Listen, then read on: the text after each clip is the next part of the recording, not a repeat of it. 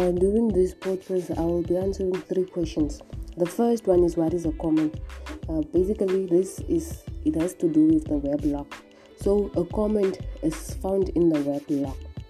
Many weblogs allow readers to write a reaction to what was written in the blog entry. Comments can often be found directly following the blog entry. Blog comments are written reactions that the readers add to your blog post. So this means that when a comment is left, it's like the person is giving feedback to what you posted on your blog. So comments at this area, it helps the readers to interact with the blogger, to communicate more often with the blogger. And then these comments usually appear on your side right after the blog post content. Along it comes with the commenter's name, the time and the date they left. The time and the date.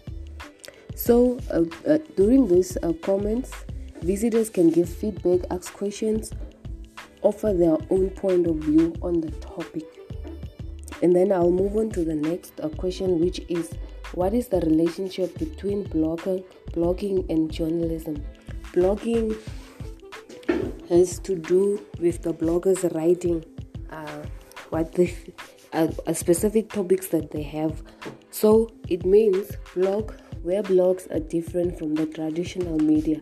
Bloggers tend to be more opinionated, focused than the journalist, who strives for editorial objective. So this means that journalist goes for information that they still have to edit, but the bloggers, it's a dialogue with the readers, which is why many traditional journalists nowadays also have blogs.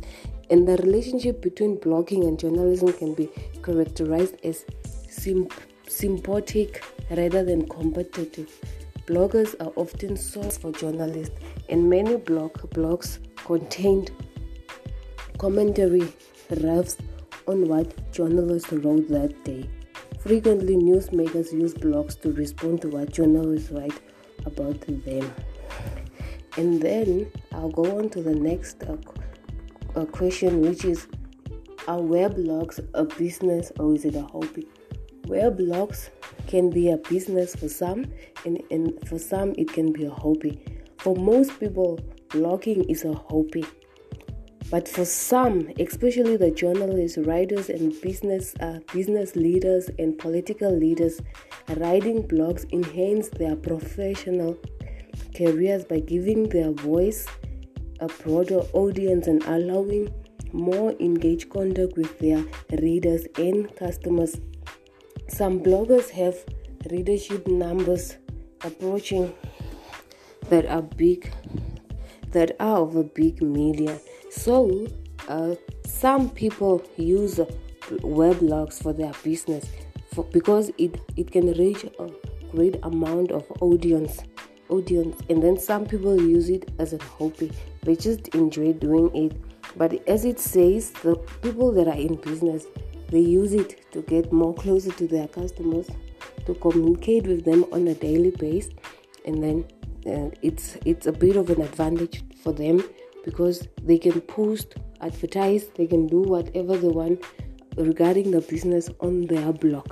And then for some, it's a hobby which they just enjoy doing, sharing new ideas with others, just communicating and all that.